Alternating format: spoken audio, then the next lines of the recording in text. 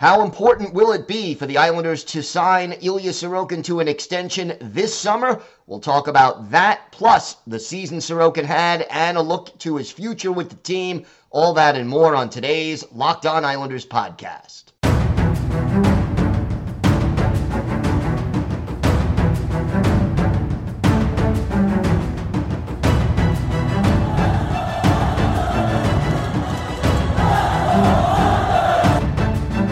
Slides it out for Ekblad. Back to Hoffman. Blocked by Pulock and Price. Another spectacular stop. Broussard tees it up and a save is made by Bobrovsky. Nelson. Barzal with the open net and he scores!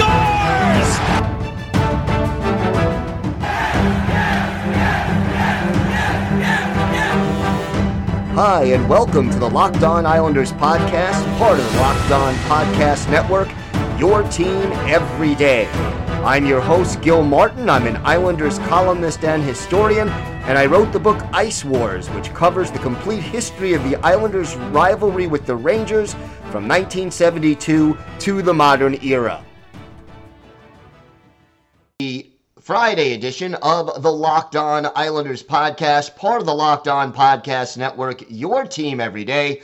Want to thank everybody for making Locked On Islanders your first listen every day. Don't forget to subscribe on YouTube or wherever you get your podcasts so you can get new episodes as soon as they drop. And we're also now available on SiriusXM on the SXM app. Just search Locked On Islanders. Today's episode is brought to you by Bird Dogs. Go to birddogs.com/LockedOnNHL. And when you enter promo code LockedOnNHL, they'll throw in a free custom Bird Dogs Yeti-style tumbler with every order. We have got a lot to get to on today's show. And first, if there's something Islanders related on your mind, if you have a question, a comment, a topic you'd like us to discuss later on in a future episode, feel free to send us an email. The email address, lockedonislanders@gmail.com. And if you leave your first name and where you're from, we're happy to mention you on the show when we talk about whatever it is that's on your mind. You can also follow the show on Twitter at Locked On Isles, and you can follow me, Gil Martin, on Twitter at Ice Wars, NYR_VSNYI. We'll keep you up to date on everything throughout this offseason concerning your New York Islanders. Firings, hirings, trade rumors, free agency, the draft. We've got it all covered here on Locked On Islanders. So we now know the Florida Panthers are in the Stanley Cup Final. And they've clinched. We know Vegas is one win away as of the time I'm recording this from joining them. But when I look at the final four teams in this year's playoffs, it sort of makes me wonder. And I know, everydayers know that some fans, whether it was on comments or elsewhere on YouTube or even on emails and Twitter, how important is it to re-sign Ilya Sorokin? Or is it more important, if they trade him, what could they get, et cetera, et cetera? Maybe instead of spending $8-9 million a year on a goalie, you spend less on a goalie, and then you bring in that sniper. Well, it isn't quite that simple, but I looked at the four teams in the conference final and sort of compared where the Islanders are in goaltending. And here's what we discover. We all know, for example, the two teams in the Eastern Conference, both of them relied on more than one goalie to get to the conference final, and in the case of the Florida Panthers, to get to the Stanley Cup final. And look, the Panthers have one of the highest paid goalies in the league in Sergei Bobrovsky, who I even now think is overpaid, but certainly came through with a big performance. But again, wasn't just Bob getting the job done for the Panthers, because they wouldn't have made the playoffs or gotten through really the entire first round without Alex Lyon stepping up, playing big down the stretch, and even pretty well in the first couple of playoff games. Now, they did switch him out, and Bobrovsky came in, but needing two reliable goalies, definitely the case for the Florida Panthers, and they have that elite goalie in Sergei Bobrovsky. The Carolina Hurricanes, we saw them in the playoffs. No question about it. They don't have one number one guy far and away, but, you know, Antti Ranta, Frederik Andersen, both playing against the Islanders, both playing in subsequent series as well. But again, having number one, they have two goalies they can rely on. And second, they have, you know, goalies who have that pedigree to be, if not elite, very reliable, very good goalies who you can count on to take a team deep into the playoffs. Out west, you sort of have two different models when you look at the way the two teams are. The Vegas Golden Knights, they've been relying on Adin Hill, who is not considered at this point an elite goalie. In fact, he's making pretty close to the minimum as far as his salary is concerned.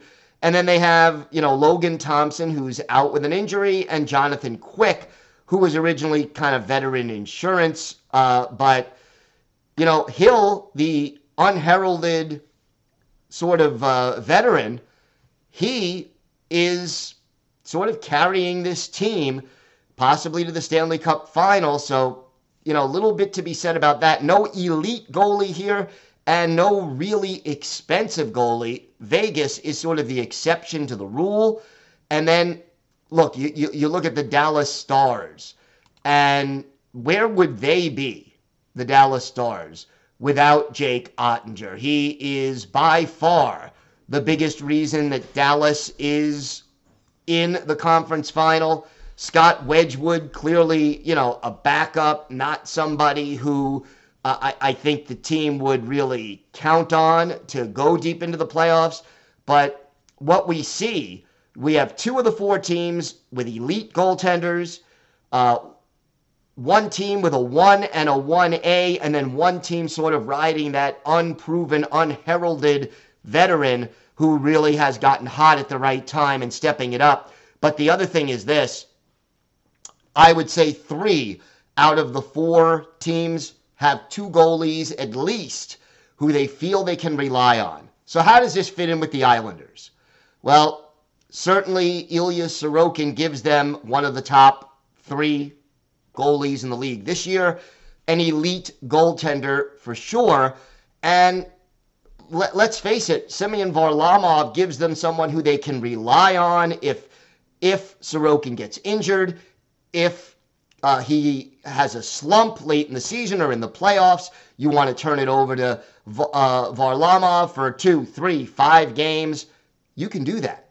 And I think for the Islanders, especially, a team that we know relies very heavily on defense because their offense is below average and their power play this year was dreadful. We're talking about a team that really needs that elite goaltender, and in the case of 3 out of the 4 teams in the conference final, you also want to keep that reliable backup / second goalie who can step it up on the roster. So from that standpoint, signing Ilya Sorokin to an extension makes a lot of sense. And hopefully it's something that Lou Lamoriello will get done this offseason, because everydayers, as you know, that we discussed last week, the price for any player is only going to go up with each passing season. As the cap goes up, as free agents sign big deals, all of a sudden, you know, the cost of the best goalie in the league, it never goes down. It only goes up. You sign Ilya Sorokin this year, you probably save anywhere between $500,000 and $1.5 million in cap space per year, because if you wait, somebody else is going to be signed as that elite, highest paid goalie, and then Ilya Sorokin's agent is going to say, well, If so-and-so is making $10 million a year, I am better than them. I'm certainly worth at least that much. I want 10.5 or 11. Then they settle for 10 or 10.5. And again, the number just keeps going up. So look, Lou Lamoriello cannot sign Ilya Sorokin to an extension until after July 1st, when the new league year starts. But we have to hope that that actually does happen this offseason, because if you wait, it's only going to get more expensive. And look, let's even say something bad happens where the Islanders have a rough season, injuries hit, whatever. You don't want Ilya Sorokin to sit there and say, oh, yeah, I don't want to stay with this team. You want to sign him now, you want to bring him in, and you want to lock him up. And let's hope that is something the Islanders can do. We're going to get to a lot more on today's show, including a question from you about the Islanders prospects pool. We've got that and a whole lot more coming up on today's Locked On Islanders podcast. Today's episode is brought to you by Bird Dogs. Attention active individuals, are you tired of sacrificing comfort for style when it comes to your activewear? Introducing Bird Dogs, the game changer in athletic shorts. They're premium shorts designed for maximum performance combined with unparalleled comfort. With their unique built-in liner, these shorts offer the ultimate in support and flexibility, ensuring you stay comfortable during even the most intense workouts. And here's the best part. Bird Dogs are more than just workout gear. They're versatile enough to take with you from the gym to the street without skipping a beat. They're made of a premium breathable fabric that keeps you cool and dry throughout your activities. Order your pair of Bird Dogs today and join the thousands of satisfied customers who have made the switch. Just visit birddogs.com/LockedOnNHL. Enter promo code LockedOnNHL. You'll get a free Bird Dogs Yeti-style tumbler with every order. Bird Dogs, where style meets comfort and performance meets perfection. Get yours now and unleash your true potential. So let's talk a little bit about questions that we get from you, and I love hearing from you, so please do. This is from Bob, longtime listener who comments often. And Bob, hey Gil, I'm enjoying your pod as much as a depressed Islander fan can these days. Here's a subject you may want to explore.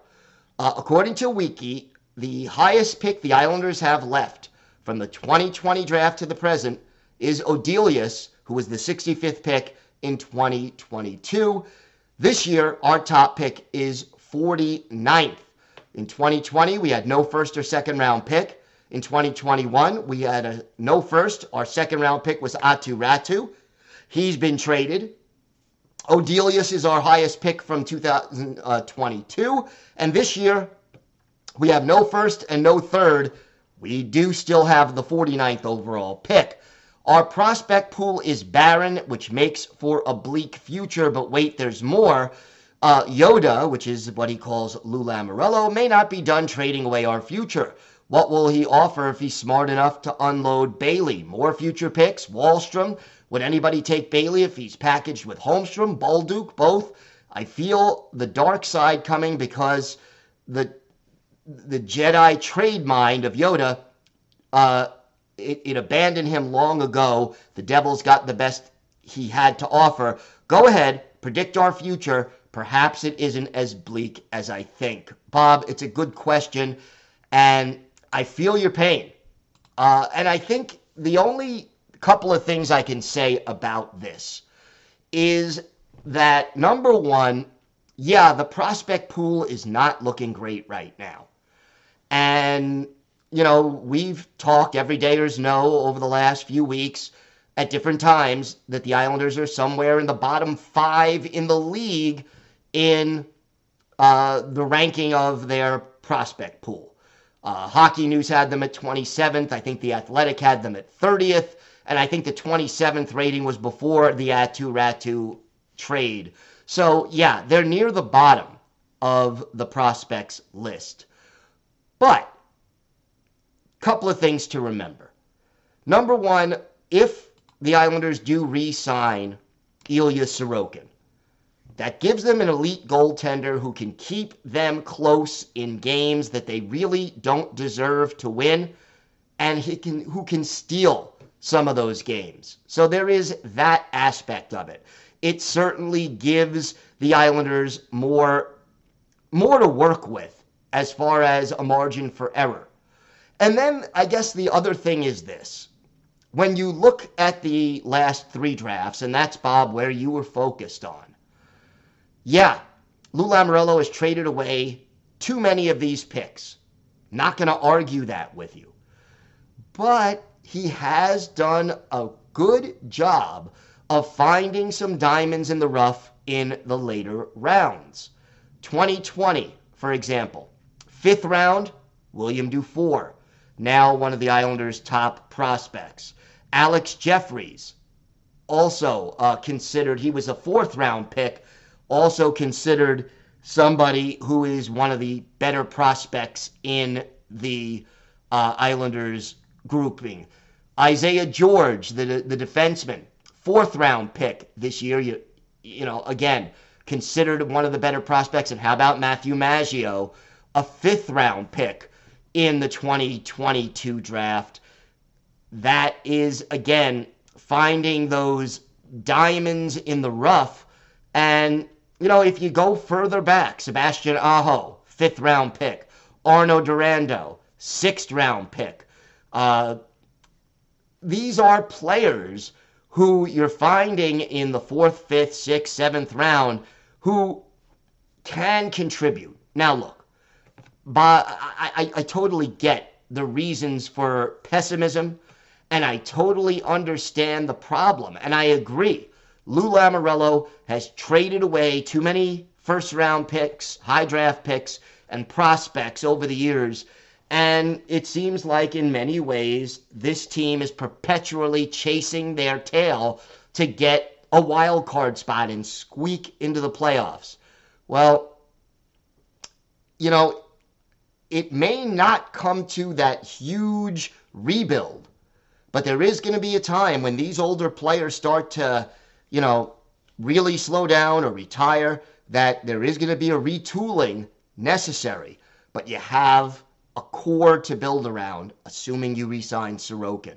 Sorokin, Pelech, Polak, hopefully Dobson if he continues to develop, Bo Horvat, certainly, Matthew Barzal, certainly, and then you hope that whether it's a Maggio or, you know, or an Iskakov or a Dufour, that some of these players, these prospects, are able to come up and contribute. And here's the other thing about prospects and players. You can always acquire prospects and picks to rebuild with. If and when the Islanders start to trade away players who are established, whether it's at the trade deadline or whether it's off-season or in-season, you can always replenish those prospect pools. So, yeah, I agree with you. There are reasons to be disappointed and to think negatively, but it's not etched in stone that this team is going to falter, and hopefully it is a situation where they will not be in that kind of a situation for too long. I agree with you. It may be better if someone other than Lou Lamoriello was calling the shots to help make that happen, but that is something we will discuss in a future episode. All right, we have got a lot more to get to. We continue our player-by-player look at this team with Ilya Sorokin. What was his season like? What is his future like with the team? We've got that, plus our Islanders' birthday of the day, and a whole lot more still to come on this episode of the Locked On Islanders podcast. Today's episode is brought to you by FanDuel. Make a fast break to FanDuel during the NBA playoffs, because right now, new customers can get a no-sweat first bet up to $1,000. That's $1,000 back in bonus bets if your first bet doesn't win.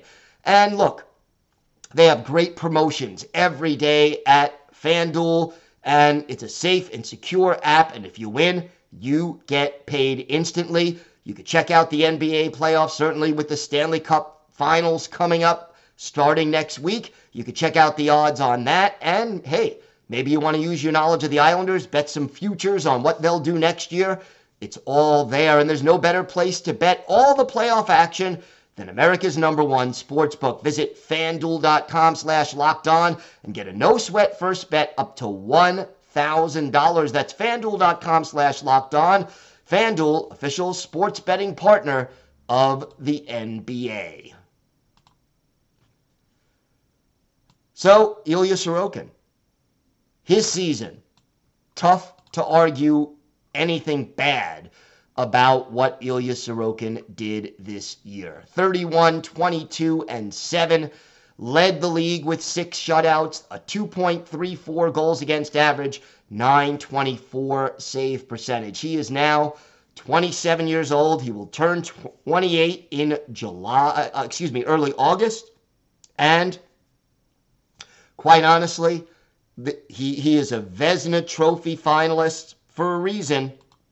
No doubt in my mind, he is one of the top 3 goalies, I think, in the NHL. And while we all know who's going to win the Vezina, because it's going to be, Linus Ullmark from the Bruins, that doesn't mean you can't make a really good case for Sorokin playing in front of a team that was a lot more vulnerable defensively than the Bruins were, not getting as much goal support, and certainly, facing more shots and more quality scoring chances than Ullmark did. But, I can't force them to basically vote for Sorokin, but I think if you watched all the games that Sorokin played, and he played 62 of them this year, starting 60, you could make a really strong case as to why Ilya Sorokin should be the Vezina winner. And look, Sorokin, he has good reflexes. He is unorthodox at times. We've seen those paddle saves that are just unbelievable. But here's the thing. The one thing that I think makes him great for this team. He's cool. He doesn't get too high when things are going well. He doesn't get depressed when things are going poorly. He is sort of the eye of the hurricane. And if things are going crazy around him, he keeps his cool and plays at a very high level almost all the time. Yeah, there's going to be the occasional bump in the road, bad game. It happens. It happens to everybody.